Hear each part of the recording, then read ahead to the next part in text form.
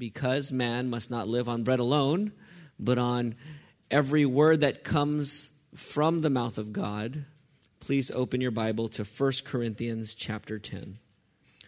1 Corinthians chapter 10, we're going to look at verse 31, and we're going all the way to chapter 11, verse 1. So it's like 4 verses this morning. If you don't have a Bible, there's a pew Bible in the chair in front of you. It looks like this. You could go to page 1017, and you will find on page 1017, 1 Corinthians 10, 31 to chapter 11, verse 1. When I say 1031, 10 is the chapter number, and 31 is the verse number. So the chapter number is the big number, and the small number is the verse number if this is your first time looking at a Bible. You can find your way that way. Here then, God's word from 1 Corinthians 10, beginning in verse 31. So whether you eat or drink or whatever you do everything for the glory of God.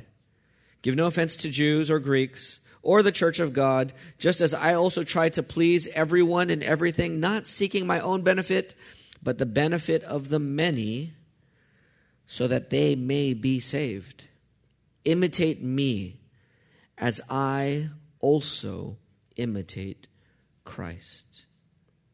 Father, we pray that you would open now this word that you have spoken in our hearts and minds in ways that would help us to imitate Christ, in ways that would help us to glorify you, the greatness of all that you are for us in Christ. We pray that you would give us the power to glorify you, whether we eat or drink or listen to a sermon or preach a sermon. Lord, none of this is possible without your Holy Spirit's power. So we ask for divine, supernatural enabling. Incline our hearts to your word and not to material gain. Open our eyes to see wonderful things here in your word.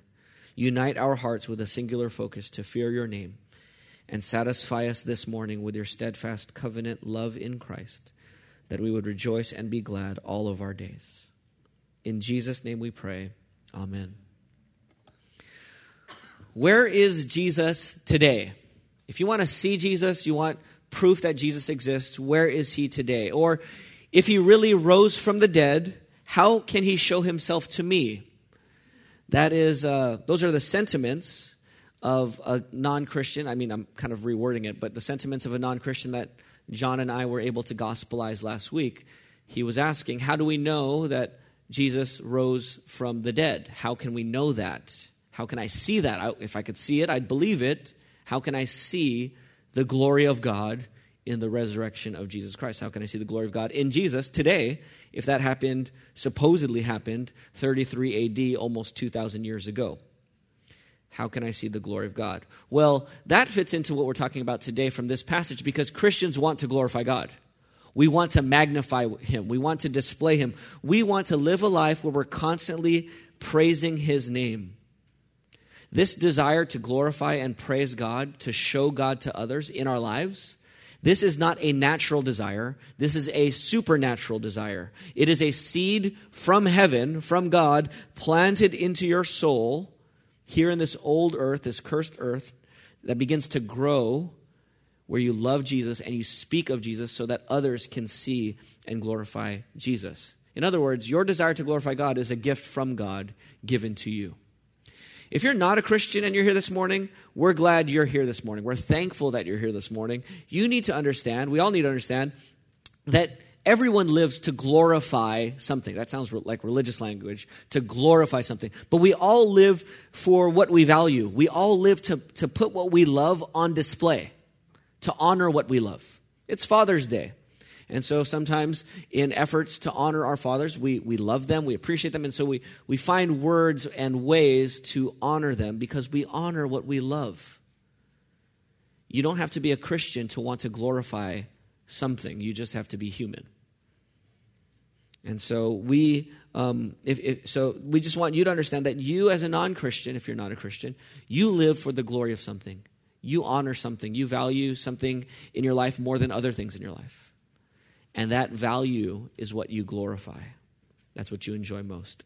So let's look at 1 Corinthians 10:31 one more time. It's a familiar verse, but let me read it again. So whether you eat or drink or whatever you do everything for for the glory of God. Do everything for the glory of God. That sounds like the shorter catechism, which says, what is man's chief end? Man's chief end is to glorify God and enjoy Him forever. Man's chief end is to glorify God and enjoy Him forever. We sing about it. Last week we sang All to Us, where we sang, let the glory of your name be the passion of the church.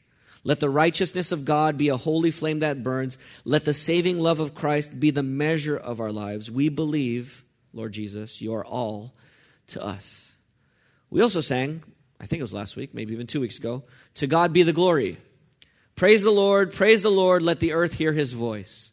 Praise the Lord, let the people rejoice.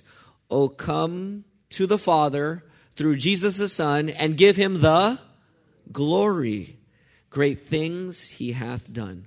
We want to give God glory. We want to do everything for the glory of God. Our problem is that we do not glorify God in everything. That's our problem. That deep down, you doubt whether you can really glorify God in everything. I mean, is it really possible, whether I eat or drink or sleep or watch TV or talk to my friend or take a nap or listen to a sermon or enjoy Chick-fil-A, Christian fried chicken, or KFC, non-Christian fried chicken? Can I really glorify God either way? Is it possible to glorify God in absolutely everything? And so we learn to live with this low-level guilt of not glorifying God in everything. We just kind of throw our hands up and be like, you know what? Who can do that? So we kind of feel guilty because we know we should be glorifying God in everything, but it seems impossible. And so we just settle for not glorifying God in everything and just try to do the best we can. And in that, there's this subtle hopelessness that it's impossible to be consistent. I just can't do it. So I'll do my best, but hey, the bar's kind of low when we look around, right? So I guess I'll be okay. And the big question is, will God shine through us in our glorifying of Him? I mean, that's a big earthly question. Will God's glory shine through Bethany Baptist Church? Will His glory shine through you as a member of this church? Will you reflect Him? Or will doubt and giving up win the day in your life, where you just settle for the rest of your life with saying, I can't do it? The main goal of this passage today, and the main goal of this sermon is let me give you the main idea and then the main goal. Here's the main idea. Glorifying God in all things is more specific than you think. So here's the goal. Understand Paul so that you can glorify God in all. So here it is again. Glorifying God in all things is more specific than you think it is as we read this passage. So understand Paul so that you can glorify God in all the things that you do. To understand Paul so that we glorify God in everything, we're going to take 4 steps, okay? And these are not just 4 separate points. We're going to build here on each point to get more and more specific on what does it mean to glorify God, okay? So 4 increasing steps of specificity to know what it means to glorify God and understand Paul. Step 1, verse 31, whether you eat or drink or whatever you do what? Everything for the glory of God. So step number one is do everything for God's glory. Okay? That's from verse 31. Step number 1, get in your mind, you need to do everything for God's glory. What does it mean to do everything for God's glory? What does it mean to do something for God's glory? Or what does it mean to glorify God? It does not mean adding to God's glory. As if God has a certain quantity of glory, and when Bethany Baptist Church decides this week that we're going to glorify God and give Him glory, that we're actually adding to His glory. That's not what it means. So it's not like a bank account that God has, and you can add some money to it, even if it's a small amount of money. It's not like God is just increasing this bank account. Another misunderstanding of glorifying God, it's not like when we talk about magnifying God. That's another way of thinking about glorifying God, is magnifying who He is so that people see Him more. John Piper has this illustration of we don't magnify God like a microscope. What do we do with a microscope? We take something that's really small, teeny weeny, and you put it in a slide, and then you stare through the microscope, and does it look that small? No, it looks what? Bigger, right? So you take something small and you make it look bigger than it really is. That's not what we're doing with God. God's not this small, insignificant, normal, common thing, and we're just like, oh, we make a real big deal out of a small little thing. That's blasphemy to think that God is little. No, glorifying God, John Piper says, is more like a telescope. When you take a telescope and you look up at Jupiter or Saturn or at a star, when you look at it first without the telescope, how big does it look? Really small, right? Sometimes you can't even see it. It looks really small. Now, when you look in a telescope, you're magnifying it, and now it looks bigger than it does with the naked eye. But what is it making Jupiter bigger? No, you're getting a more accurate picture of what is actually there. God is glorious. God is infinitely glorious. He's big. He's beautiful. He's majestic. And we see a little sliver of that, if at all. And so what we mean by glorifying God is not adding to his bank account, as if we could add, or making something really small look bigger. God is big, and we want to display his bigness. We want to display his glory, his beauty in how we live our lives, whether we eat or drink or whatever we do. So to glorify God means to magnify the greatness that already exists. Or to go back to the bank account analogy, how do you glorify and show how much money God has? If God has an infinite amount of money, how do you glorify him? You don't glorify him by adding to the bank account. You glorify God by taking that blank check that he gave you and writing as many zeros after the 9 that you can, right? And then you cash it. What does that do? That magnifies that his riches are what? Immeasurable. That's how you magnify his riches. Not by giving him more money, but by showing how much money he has, to use that analogy. All right, so that's what we mean by glorifying God. So when we say do everything for God's glory, we're talking about magnifying the greatness that he already has. Another way of thinking about what it means to do everything for God's glory is do everything to find your satisfaction, your joy, your value, your identity, your pleasure, your happiness, your fulfillment, and even your life's direction. Do everything to find all of that in God himself. Not his gifts, but in God. C.S. Lewis puts it this way about the nature of praise. You might have heard this before. C.S. Lewis, in his reflection on the Psalms, he talks about his struggle with the Psalms. Because in the Psalms, God would often say, if God wrote the Bible and God wrote the Psalms, as we went through the Psalms just a few weeks ago, if God wrote it, it's saying, praise me, praise me, praise me. And C.S. Lewis would just want to cover his ears and be like, oh, I can't even read these things. It sounds like, and this is C.S. Lewis's analogy, it sounds like an elderly lady at the, calling people to praise her for her beauty. And then he said, but then it hit me, basically. It hit me.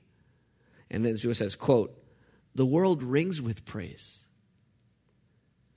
And then he starts talking about, people praise their favorite person. They praise rubber stamps, rare beetles. People praise their treasures. And he started looking around the world. And he's like, everyone, just Christian or non-Christian, everyone is praising something. They're like, look at that. Look how beautiful that is. Did you see that? Did you hear about this news?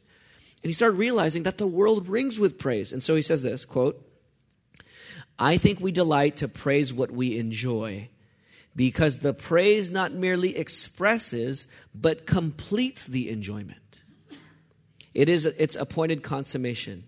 It's not out of compliment that lovers keep telling one another how beautiful they are. The delight is incomplete until it is expressed. In other words, the reason we praise is because we have prized. When you prize something, you can't help but what? Praise it. It is not a duty. It is the natural outburst and completion of your joy. So when God tells us to do everything for his glory, he's saying, I am the greatest joy. You don't see it because it looks like a small dot in the sky, but I am your infinite, inexhaustible joy. And if you would just see me more accurately for who I am, you would realize that me calling you to praise me, God's saying, is the greatest thing I could ever call you to do, because I am your greatest joy. Amen. Or the way John Piper says it, God is most glorified in us when we are most satisfied in him. All right, let me get practical here. How do we do everything for God's glory? Just under point one, let me give you 3 practical ways to do everything for God's glory. Pray, think, and obey. Pray, think, and obey. If you're going to do everything for God's glory, what do I mean by pray? Ask God in the middle of your activity. I'm going to give an illustration at the very end of me pulling weeds yesterday for work day. How do I do that for God's glory? So just in the middle of the mundane thing you're doing, you just pause and talk to God. Father, can you please show me right now how I can glorify you with what I'm actually doing right now? Because if it's everything, then it's literally everything. I'm in a fight with my spouse. God, can you show me how to glorify you right now in this fight? Or it might be you're in traffic and you're really frustrated.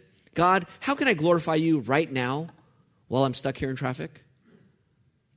Or it could be some news headline that comes across your news feed and you are frustrated and angered by it, maybe even righteously so. And then you can pray, God, how can I glorify you as I think about this news headline that I just read? So pray. Can you do it on your own strength? No, but interrupt your life to acknowledge and talk to God directly. A lot of times we don't glorify God because we ignore God. We don't even talk to him. We don't even ask him. Okay, so pray. But secondly, don't just pray, think.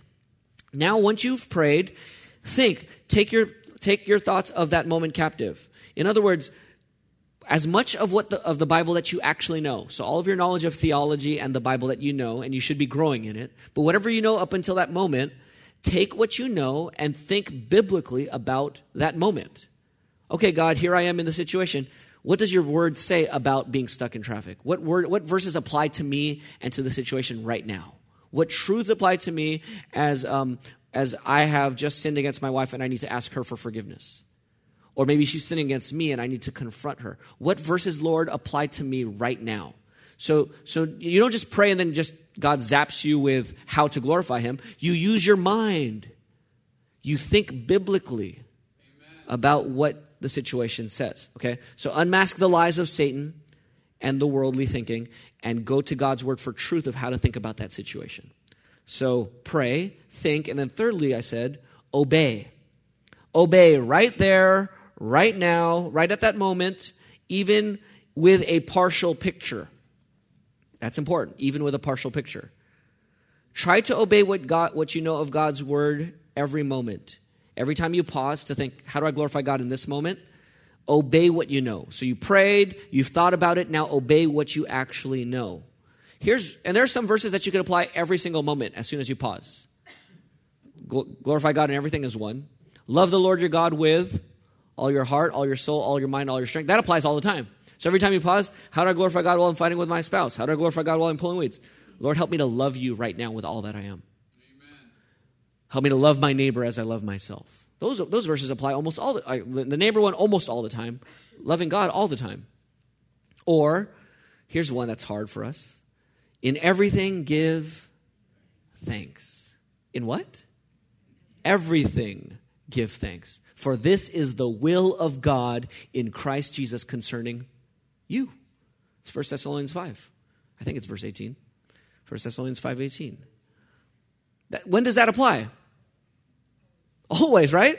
So when you pause and you've prayed and you've thought, and then now it's time to act, thank God right now. Now, should you thank God even when you don't understand the full picture? Yes. So let me give you an illustration from one of the best movies of all time that I saw on Friday night, Rocky III. I know Rocky, the original Rocky won the Oscar, but Rocky III is still better. Rocky III, Paulie, who's Rocky's drunkard brother-in-law, is complaining and attacking Rocky for not giving him a job in the beginning of the movie. He even tries to fight Rocky. Now, Rocky is the heavyweight champion of the world at this point, and his brother-in-law is drunk and trying to fight him. Trying to fight the best boxer in the world at that time. But after failing to defeat Rocky, which you'd expect, Rocky's just defending himself, not fighting back. After failing and giving up, he asks Rocky for a job. And Rocky replies, all you had to do was ask.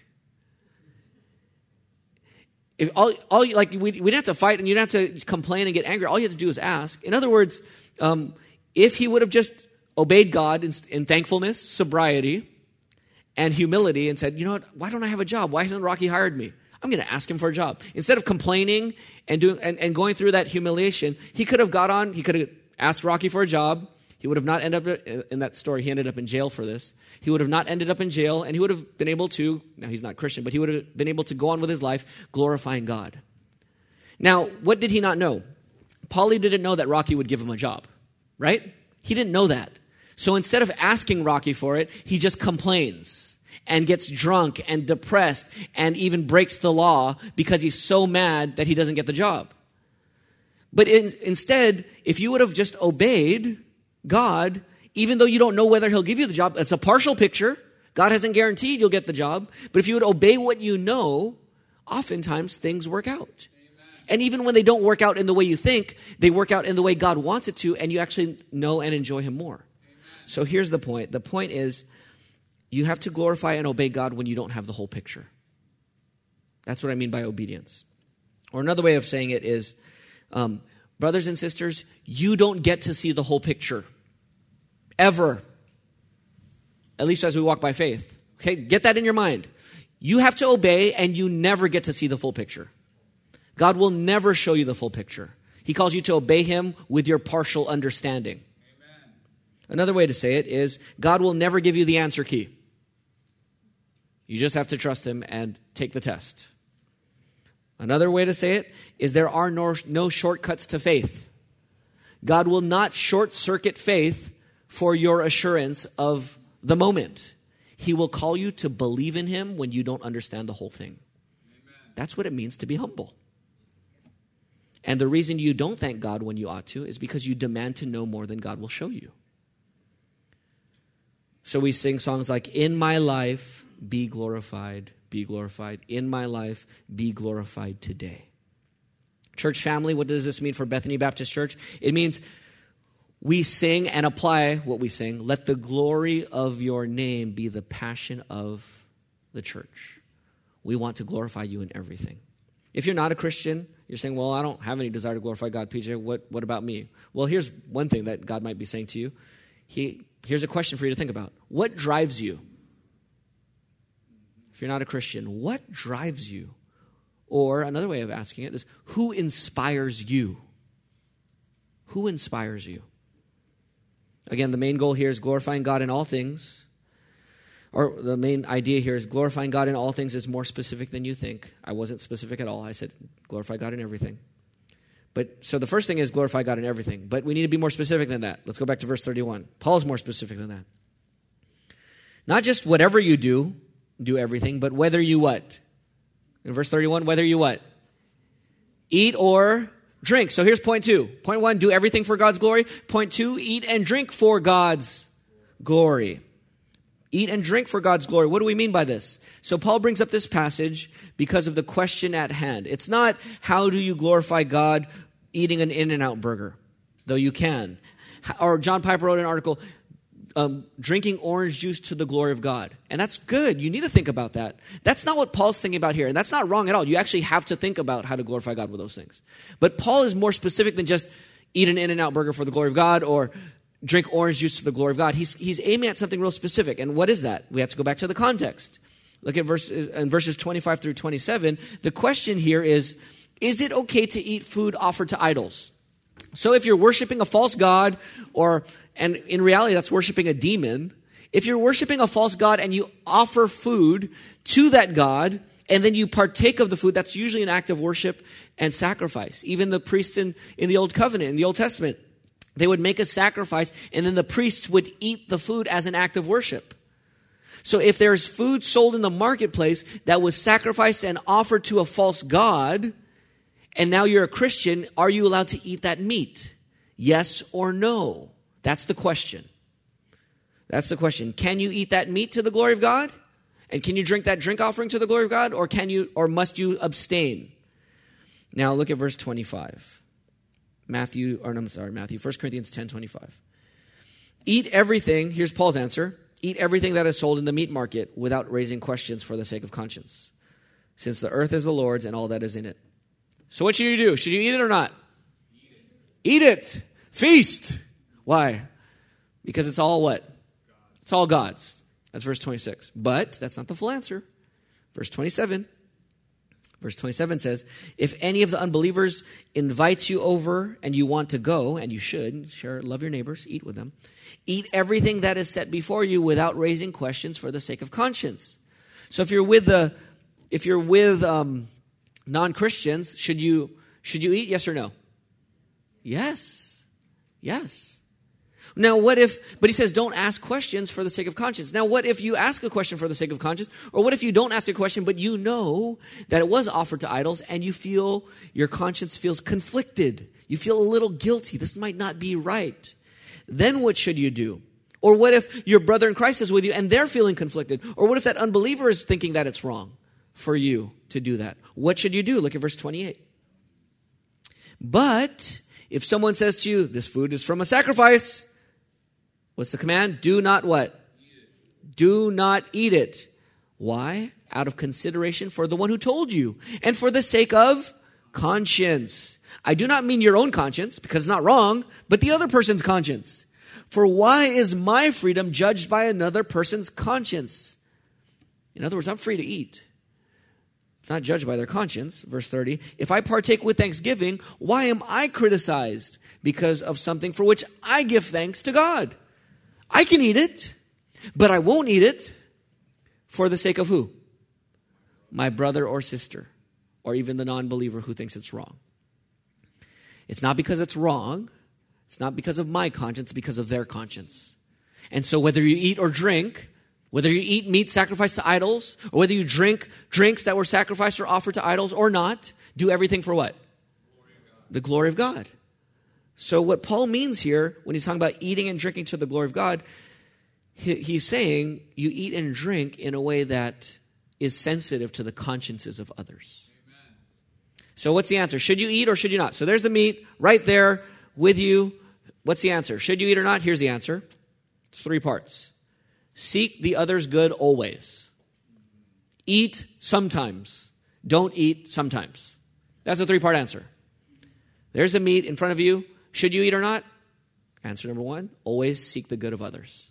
Answer number 2, eat it sometimes. Part 3, don't eat it sometimes. It depends.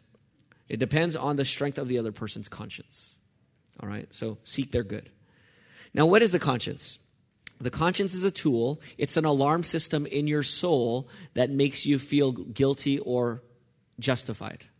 Now, you know when you do something wrong and you feel guilty? That's your conscience acting. The Holy Spirit can be convicting you, but He's working through your conscience. And when you feel guilt, your conscience is being violated and the alarm system is going off. That's what's happening. Now, your alarm system can go off for wrong things. We have an alarm system here at this church, and it always goes off for the wrong things. I don't know if there's, at least in my almost 4 years here, no one's broken in, but the alarm has gone off several times, and we have cops coming here all the time for the wrong things. Okay, so the alarms are not always correct. Not just church alarms, even your alarm is not always correct. Sometimes it goes off for the wrong reason. Food offered to idols, don't eat it, it's wrong. And it's not really wrong, but your alarm is going off. So Paul is saying when that person's alarm, your brother's alarm is going off, don't eat it.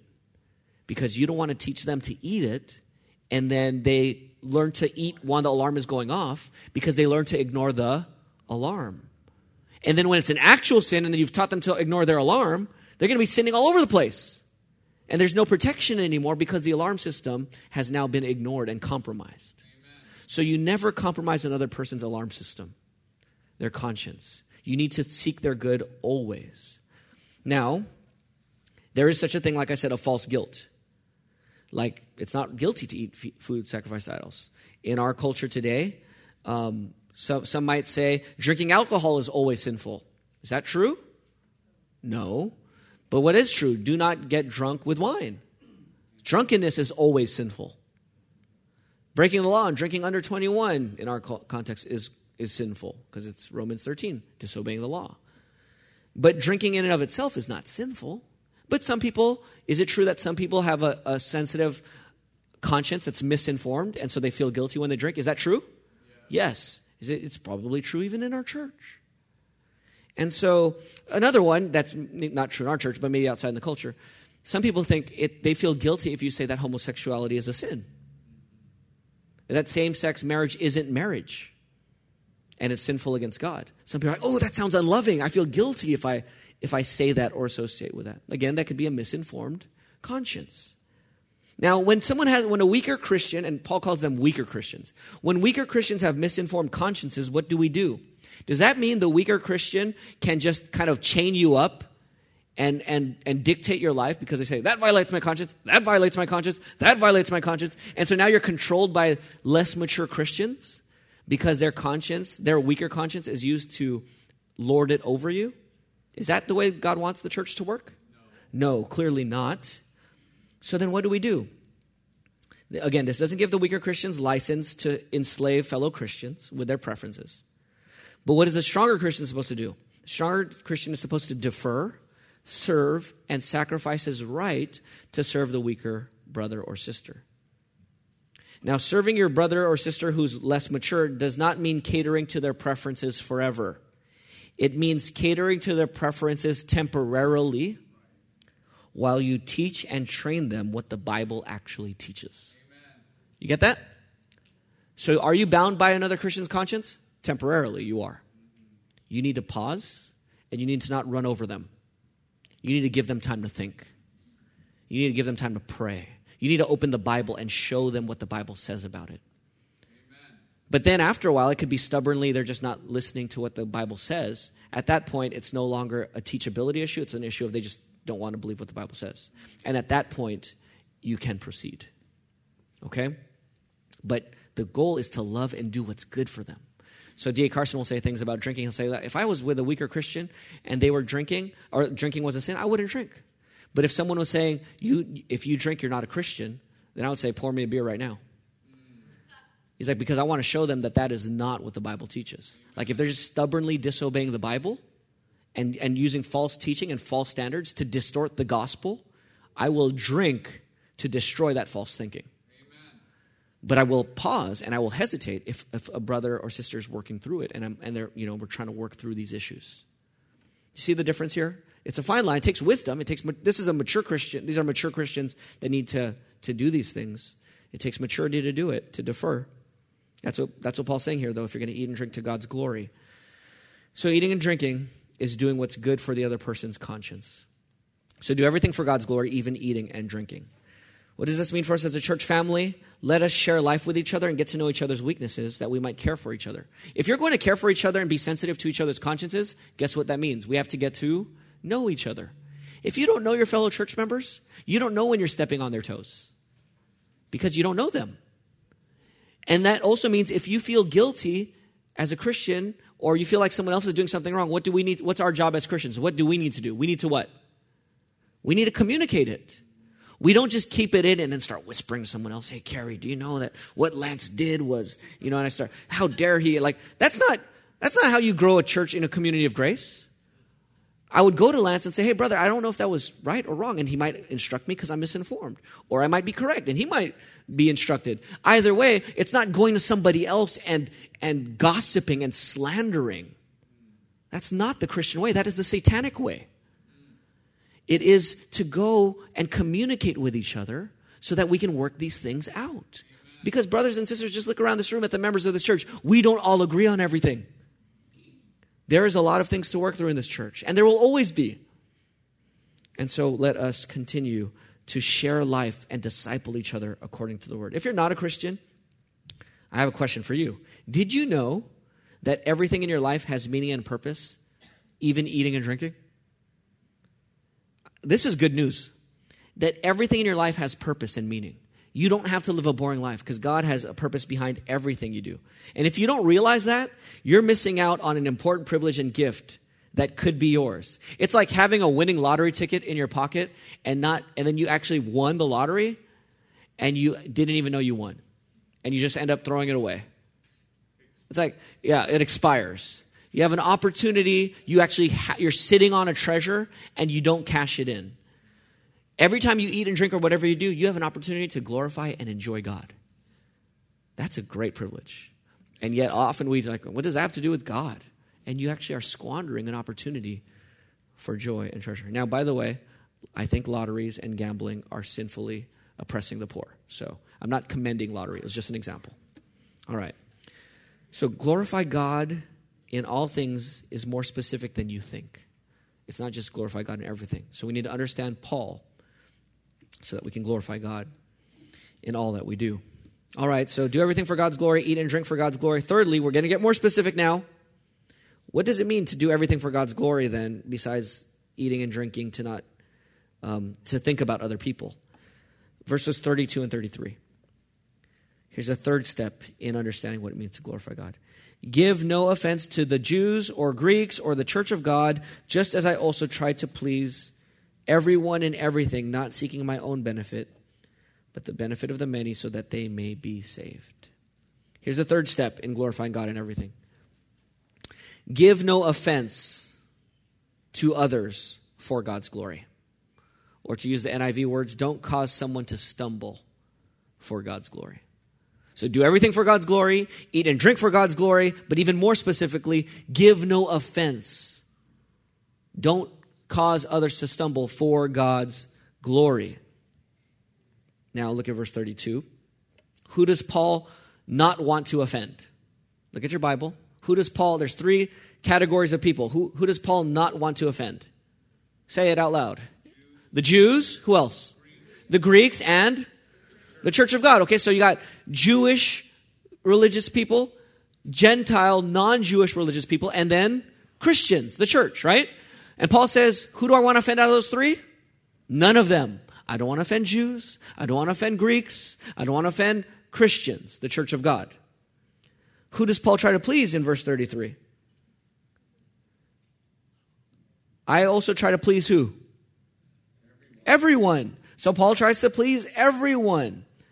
Now, whose profit is Paul seeking? Look at verse 33, I'm sorry. Whose benefit is Paul seeking? As I also try to please everyone in everything, not seeking my own benefit, but whose benefit? The benefit of who? Many. Of the many, so that they may be saved. Oh. So Paul, get this, brothers and sisters, who doesn't Paul want to offend? Nobody. No one, right? He doesn't want to offend anyone. Who does he want to please? Everyone. Who does he want to benefit? The many. That doesn't sound consistent, right? Who does he want? Who does he want to not offend? Everyone he wants to not offend. Who does he want to please? Everyone. Whose benefit is he seeking? Not everyone, but the many. That's weird. You're doing everything for everyone. You want to please everyone. You don't want to offend anyone. And yet you're not seeking the benefit of everyone? The benefit of the many? What is that? Why does Paul do that? Well, here's the key question now. What is the purpose of these? What's the purpose of not offending anyone? What's the purpose of pleasing everyone? What's the purpose of benefiting the many? Just from what we're learning, it's for what? The glory of? The glory of God, right? That's what we think. I want to please everyone. I want to not offend anyone. I want to do everything for the benefit of the many, for the glory of God, so that God may be glorified. You think that that's the purpose, and it is, but that's not the purpose Paul gives in verse 33. Look at verse 33 again. Why does Paul want to care about everyone, and the many? Why? Look at verse 33. So that what? They, who's the they? The many. So that the many may be what? Saved. Here we are. Okay, what is the purpose of all that you do, whether you eat or drink or not offend the Jews or the Greeks or the church? And you do everything because you want to please the Jews and the Greeks and the church. Why do you do all your eating and drinking and everything you do for God's glory? So that the many may be what? Gospelized and then eventually saved. That's it. You do everything for the salvation of the many. So to do everything for the glory of God is to do everything for the salvation of the many. Now, which groups does Paul want to be saved? What groups does he mention in verse 32? The Jews. Do the Jews need to be saved? Yes. Why? They reject Jesus as the Messiah. So do Jews need to be saved? Yes. The Greeks. Do the Greeks need to be saved? Yes. In 1 Corinthians, it's foolish, right? The cross is weakness to the Jews, and to the Greeks, it's foolishness. They believe in their philosophies. Do they need to be saved? Yes. So yes, of course Jews need to be saved. Of course Greeks need to be saved. But so he does everything for the Jews' salvation, for the Greek salvation, and for the third group is the what? The church's salvation? Paul does everything for the church's salvation. That's weird, we say, because we know Ephesians 2:8. What does Ephesians 2:8 say? For by grace you have been what? Saved through faith. Paul, the church is already saved. You don't need to save the church, Paul. You wrote in Ephesians. Let me remind you of your own writings, Paul. The church is already saved. What do you mean you do everything for the salvation of the church? Because they're already saved. Well, Paul would respond, I think, that's not the only way. That's not the only use of saved, PJ. There's another way I talk about saved. Haven't you read my letter to the Romans? Because in Romans 5, verses 8 through 10, it says this. God shows his own love for us in that while we were still sinners, Christ died for us. But then keep on going. Much more then, since we have been declared righteous by his blood, we will be saved through him from wrath. We have been justified and we will be saved from his wrath. For if while we were enemies, we were reconciled with God through the death of his son, then how much more having been reconciled, past tense, having been reconciled, saved, will we be saved by his life? In Romans 5, Paul's talking not about initial salvation, conversion. He's talking about final salvation. It's not just about initial salvation. People who get saved and they walk down the aisle and they get baptized and they join church and then they disappear and you don't know where they are anymore. And Paul's happy because the count is up. Our baptism count is up and our membership count is up. Is that what Paul cares about? How many initially profess that they're saved? No, he cares about how many are finally saved. He cares about the initial salvation, but then he cares about the process of salvation. Not that you're being saved in the sense that you're earning your salvation, but you're still being saved from your sin. And then he cares about finally being saved at the end. He cares about it all. Glorification, so justification, transformation, and glorification. He cares about all of it. So, Paul is saying, if you're going to do everything for the glory of God, you need to do everything for the final salvation of the many. That's why he's not just trying to not offend Jews and Greeks. He's not trying to offend the church of God. Why is he going to defer to a weaker brother? Because the weaker brother's already initially saved. Why is he deferring to his weaker brother? Because he wants his weaker brother to be what? Finally saved, which means he needs to guard his weaker brother's conscience. Because if that weaker brother of mine is going to make it to the end, I need to protect his conscience. I need to not violate his conscience. And then I need to inform him from the word so that he can continue to form his conscience to be informed by the word, right? Amen. If he's going to make it to the end, if he's going to finally be saved. So, brothers, not eating and drinking to the glory, or eating and drinking to the glory of God is eating and drinking for the final salvation of the many. Not eating and not drinking to not stumble or unnecessarily offend another person is so that you can gospelize and disciple them to the truth and to Christ, so that the non-Christian may be initially and finally saved, and so that the Christian who's already initially saved may continue in his faith so that he would be finally saved. Amen. Does that make sense? You understand what it means? So when we say whether you eat or drink, do everything to the glory of God, we're not just saying drink orange juice to God's glory or eat a burger to God's glory. We're saying do everything for the final salvation of the many.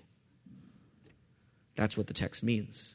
So do you realize, church family, Christian here, do you realize that you have other members of this church who have gathered here today to work for your final salvation? You should thank every other Christian you see here today who's a member of this church. Thank you for coming today, because your presence and us meditating on God's word together is helping me make it to the end and persevere for final salvation. Amen. Praise the Lord for a church family. Praise the Lord for the brothers and sisters who are here. Praise the Lord for the other brothers who have emailed and said, hey, I can't make it today, but we're praying for you. Praise God, we have a church family that serves each other for our final salvation. What a gift from God. Do you feel God's love through the church? It's a gift.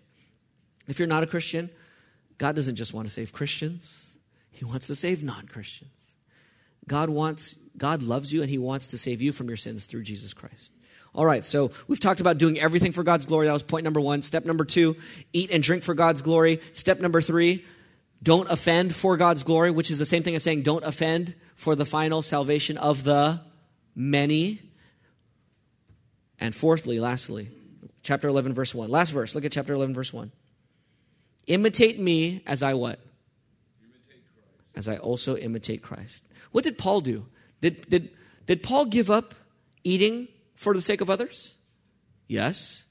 Did Paul give up financial freedom sometimes and raising funds from churches for the sake of the gospel and not stumbling people? Yes. Did Paul give up comfort? Did Paul give up his freedom out and get locked up in jail for the salvation of the many? Yes. And so Paul's saying, brothers and sisters, I lay down my life regularly for the final salvation of the many. You do the same. You copy me. Lay down your rights. Lay down your privileges. Lay down your comforts. Lay down your conveniences. Lay down your preferences for the final salvation of the many. Paul's saying, copy me. Imitate Paul for God's glory. That's point number 4. Imitate Paul for God's glory. And Paul says, let's not stop with Paul. He's not our Savior, right? Imitate me as I what? Imitate Christ. Have we loved others well? Have we done a good job of sacrificing our own preferences for others? Have we done a good job of laying down our lives to glorify God and do everything, whether we eat or drink, for the final salvation of the many? Have we done well? Have we done it? Have we done a good job? Probably not. But there's someone who has. There is someone who has perfectly laid down his rights. There's someone who has perfectly laid down his preferences. There's someone who has perfectly laid down his comforts and his convenience for the final salvation of the many. It says of him, he existing in the form of God did not consider equality with God as something to be used for his own advantage. Instead, he emptied himself by assuming the form of a slave, taking on the likeness of men. And when he had come as a man in his external form, he humbled himself by becoming obedient to the point of death, even to death on a cross. Who has perfectly glorified God? Jesus. Who has perfectly lived and done everything for the final salvation of the many? Jesus. So that at the name of Jesus, every knee will bow in heaven, on earth, and under the earth, and every tongue confess that Jesus Christ is Lord, to the what? Glory of God the Father. Jesus has laid down his life for the glory of God the Father and the final salvation of the many. Amen. And we would not be saved without him. Amen. Praise God that we have a Savior who did that. If you're not a Christian, Jesus Christ came, he gave up his preferences, his comforts, he gave up his life. He was damned and condemned on the cross by God so that you would never be damned. He died to save you. He died so that you would hear the gospel this morning. He died so that you'd have an interest. He died so that you would believe, if you would believe. Amen. He died so that you would persevere to the end. Jesus died so that you'd repent. So the call, if you're not a Christian, today, God is calling you, non-Christian friend, to repent from your sins and trust in Jesus. And if you're a Christian, let us rest in this Messiah. But then, to go back to Paul's words, let us imitate this Messiah, right? That's the point of this passage. Let's celebrate the cross, but then let's imitate the cross. Let's take up our crosses daily and lay down our preferences for the final salvation of the many. So do everything to the glory of God. Gospelize unbelievers for the glory of God. Consistently live for the glory of God. Gospelize Christians for the glory of God. As a church family, what does this mean for us? Let us cultivate a family here where we share our life and we share sacrificially for each other. We get to know what each other's burdens are and preferences are and deficiencies in the word, and we apply the word, gospelizing each other. This is the mission of the New Testament church, to glorify God in serving others for the final salvation of the many. So let us praise God for people to serve. Let's praise God that he's given us people to serve and that God would use us as sinful as we are. And let's praise God that he's given us people to serve us and to work on us for our final salvation. Let's recap. Do everything for God's glory and the final salvation of many. Eat and drink for God's glory and the final salvation of many. Don't offend anyone unnecessarily for the glory of God and the final salvation of the many. And then imitate Paul and Jesus for the glory of God and for the final salvation of the many. That's the main goal. glorify God in all things, and it's more specific than you think. It's not just glorifying God in personal communion with God. It's taking your personal communion with God and using it to spread his glory to others. Let me use a car analogy that came to my mind this morning. The goal of a car is not to have a full tank of gas and keep up the maintenance. The goal of the car is transportation, right? To get you from point A to point B. Now, do you need gas to get there? Yes, but you don't just celebrate because you have gas in your car. Gas in the car does not equal mission accomplished. Gas in the car is used so that you can get there and accomplish the mission. So the same thing, you commune with God and you glorify God personally, but that's like getting gas in the car. You need that. Without gas, you're not going anywhere. Without you worshiping Jesus, you ain't going nowhere. You're not glorifying God with anyone. But that's not the goal. The goal is for you to worship God, and in your worship of God, that worship now overflows in you helping other people to worship who? God, the final salvation of the many. And in that is the mission of the church. That's your mission. Fill up on your Bible this week. Fill up on prayer. Fill up on the Word. And then unleash that in loving other people. So here's my call to action. Reflect for 5 minutes on what you did at the end of the day, on how you could have done that task more thoughtfully for the final salvation of the many. That's my call. 5 minutes tonight, 5 minutes tomorrow night, 5 minutes on Tuesday night. Just say, what did I do today? And how could I have done that for the final salvation of the many? So I did that last night. Here's what I did. I was like, what did I do today that I didn't think about? I cleaned up weeds here at the sidewalk. I cleaned up weeds for a work day yesterday. What could I have done for the final? How could I have thoughtfully done that for the final salvation of the many and the glory of God? Here's what I came up with. It's not genius. It's just normal stuff. I could have prayed for my neighbors who hang out at that wall all the time and drink and smoke. They do that right there where the weeds are, right up there. I could have prayed for their salvation. I could have asked God that this upkeep of this wall would be inviting our neighbors to consider attending our church. I could have prayed for the glory of God as I did the weeds. I didn't. I could have. I should have. My point here, brothers and sisters, is whatever you do, whether you eat or drink or pull out weeds, do everything for the glory of God in the final salvation of many. Reflect, think, and obey. If you do not reflect, you will mindlessly continue to do the things you have to do this week.